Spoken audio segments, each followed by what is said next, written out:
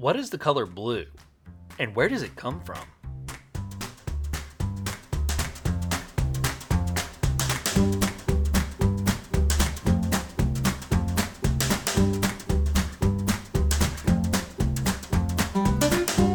Hello again, world. My name is John Seal, graphic designer and writer from Baton Rouge, Louisiana, and I would like to welcome you back to Artish Theory, a podcast devoted to the intersection of art theory and the world around us. If you are new to this series, don't worry, so am I. This is our second episode, last week being our first, so we're going to be taking this journey together into this weird realm of discussing art in an audio format. It should go smoother on my end, and hopefully that means this episode will be even better than the first. Last week we launched this show by asking the question, what is art? And we explored how the words and language we use to describe art can be used to describe pretty much everything around us, from the natural to the manufactured. We also began the process of changing our thought about art and what topics we can discuss from a narrow view to a more broad one. At the end of the show last week, I teased that we would be diving headfirst today into design theory, which sounds complicated, but it's really not. Design theory is basically the language we use to discuss art. Basically. That's an extremely oversimplified version of it. But it would take an entire episode to really flesh out what design theory is and is not.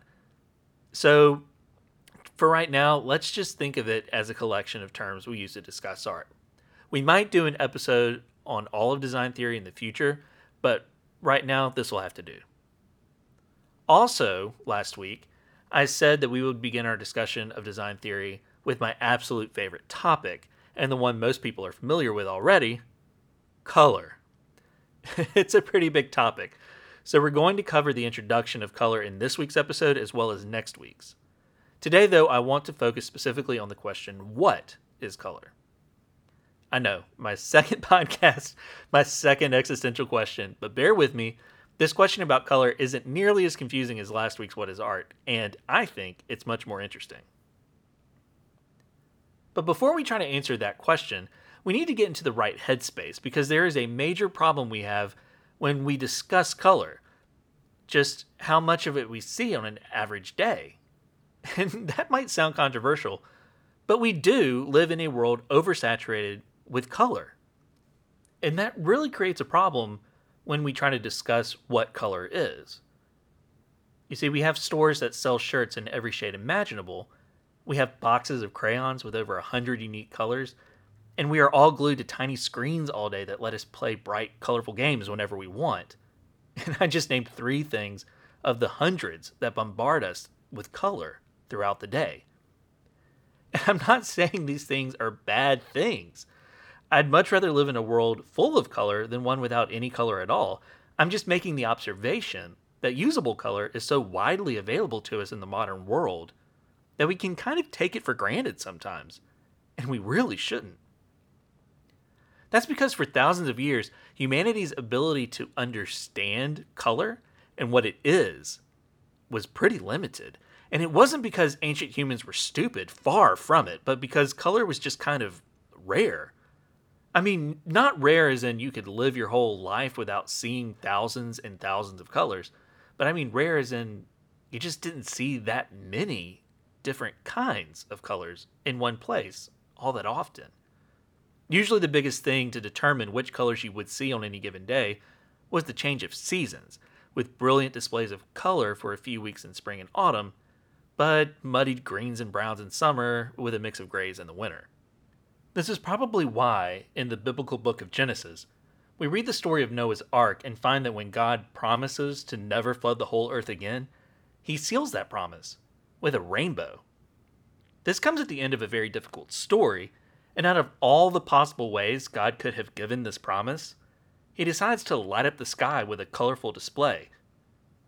God makes a contract with Noah and then signs it with color. The lack of color diversity in the ancient world also helps explain another famous story that we read later on in the book of Genesis, where Joseph, the youngest and favorite child of Israel, is given a coat of many colors by his father, and his older brothers hate him for it. Really hate him. enough to sell Joseph into slavery and fake his death. Color was rare, and the rarest colors were reserved for those things deemed important. And that kind of sounds weird to us, doesn't it? I mean, we live in a world of bubblegum pink clothes, turquoise walls, and purple candy. But I promise I'm not making this up. Colors on each end of the spectrum in the natural world, especially bright, bright reds, soft pinks, brilliant blues, and pretty much every shade of purple you can imagine, are all very, very rare colors. They're pretty much only found in flowers, and relatively few flowers at that. And yet, there were those times on any given day, just before a sunrise or just after a sunset, that the sky would burst from horizon to horizon with every color imaginable, even if only for a brief minute or two. It's no wonder that natural phenomena like the rainbow have sparked the imagination of humanity throughout history. We need to know the secrets of the gods and how they created such beautiful colors. Before we could harness color, though, we needed to know what color was. Enter Aristotle, an ancient Greek philosopher whose theories of the natural world would shape humanity's understanding of the universe for thousands of years. Back then, philosophy and science were one and the same, and all the big ideas came from people like Aristotle, who learned how to see the world through logical reasoning and not experimentation. But it turns out that logical reasoning can get you to some really brilliant and useful conclusions. Aristotle reached his conclusions about color like he did with his conclusions on everything else. He started with something obvious and worked to the less obvious. In the case of color, Aristotle started with the obvious observation that colors in the day are different than colors at night. And from there, it's pretty easy to see where he went and why. During the day, everything is bright. The sun is bright, whites are brilliant, and the world seems bathed in a tint of yellow. At night, though, especially on moonless nights, things are dark. The sky is dark. Blacks disappear into their surroundings, and things seem covered in a shade of deep blue.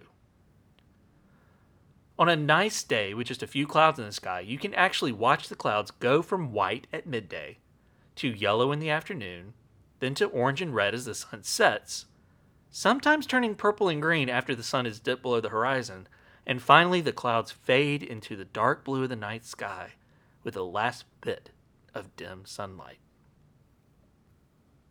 To Aristotle, it was obvious that this meant that color was something intrinsic to the objects a light was shining on. To him, everything in the universe was a mix of dark material and bright material. Light came down from the heavens as pure, bright, and white. As it interacted with the world, the color of the light would change depending on how dark something was. In Aristotle's view, if something is the color red, white light was hitting something more bright than dark. The object's brightness, mixed with a bit of dark, changes the color of light from white to red and reflects the new red light back into the world. The same process happens to something green, except white light is being changed by an object that is more dark than bright and reflecting green light back into the world. This explanation for where color comes from matches up so well with most known color phenomena that Aristotle's theory stuck. But there was a problem, one that even Aristotle admitted.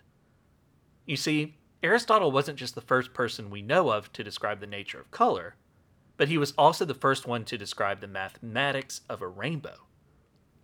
He noticed that a rainbow's appearance, size, and shape was determined by the position of a person in relationship to the sun. From this, Aristotle concluded that a rainbow was created by the sun's light bouncing off of clouds in the sky. And he was right. That's exactly what a rainbow is. And that's also the problem.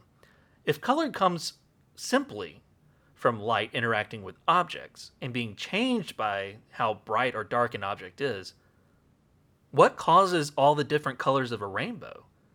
In Aristotle's understanding of color, there should only be one or two colors in a rainbow, at most three. So why is a rainbow more than three colors? More importantly, why does every rainbow have the same colors? It was a pretty big problem for Aristotle's theory, and one that went unanswered for nearly 3 millennia. That's when Isaac Newton pops on the scene. Yes, the guy of the 3 laws of motion fame who supposedly got hit on the head by a falling apple and came up with a theory of gravity. That guy. Well, Isaac Newton was into a lot of other stuff, including the nature of light and color. In 1666, Newton wrote a groundbreaking book called Optics, or a treatise of the reflections, refractions, inflections, and colors of light. And with a name that long, you know something big was about to happen. The big breakthrough for color, described in this book, was in Newton's experiment with a beam of white light and a prism. Shining the light into one side of the prism, the light came out the other end as a rainbow. Now, this wasn't such a big deal. People had known that shining a light into a prism created a kind of rainbow for centuries. But the world was still running on Aristotle's assumptions about light and color.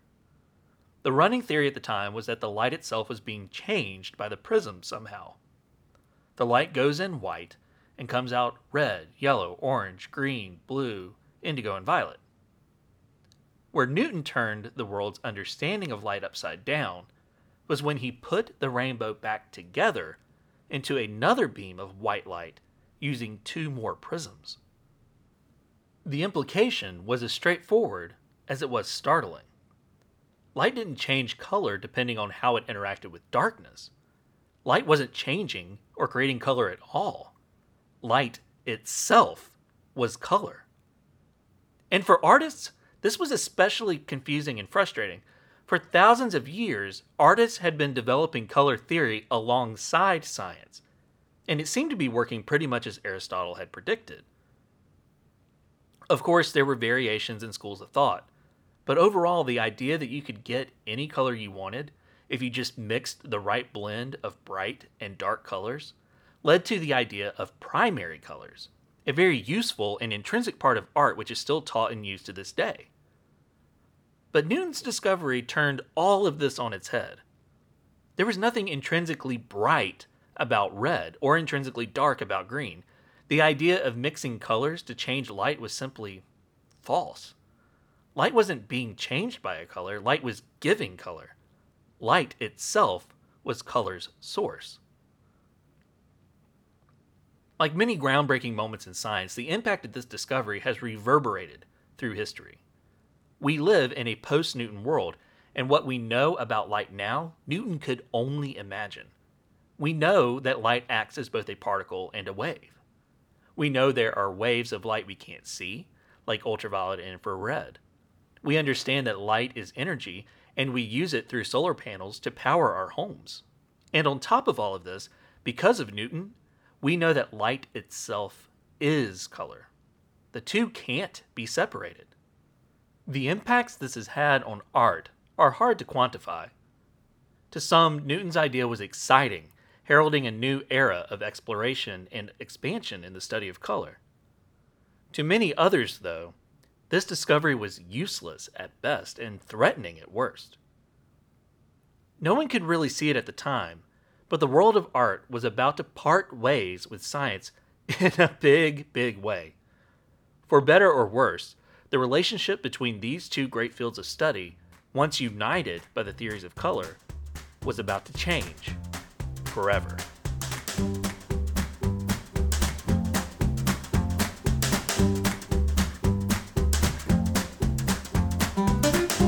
Thank you so much for listening to today's podcast.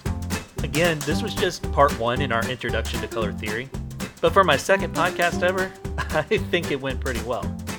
It was definitely a bit smoother this time around, especially for my end. Like last time, there are a number of things I had to cut from this episode for the sake of time, but it has all been given a home in our website, artisttheory.com.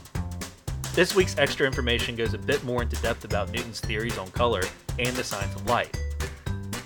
There's actually a surprising overlap between how Newton understood color and Aristotle's teaching on color, and it has to do with music. I really wanted to get into that, but it just would have been a rabbit trail. So if you'd like to know more or see what got cut, please visit our website. There you can find not just the bits from the cutting room floor, but also more information about today's topic, as well as educational material for the home or classroom. Again, our website is artishtheory.com. That's ARTISH theory.com. If you appreciate access to quality, free education, then please consider supporting me at Patreon, where you can pledge money on a per-episode basis, for which I will reward you for your kindness in a number of fun, interesting ways. You can find me at patreon.com/Artish Theory. Come back to us next week for the continuation of our Intro to Color Theory, where we will be discussing the fallout of Newton's discovery and discuss the development of the ideas of primary and secondary colors, as well as the color wheel. It should be another interesting episode. Thanks again for listening, and until then, stay creative.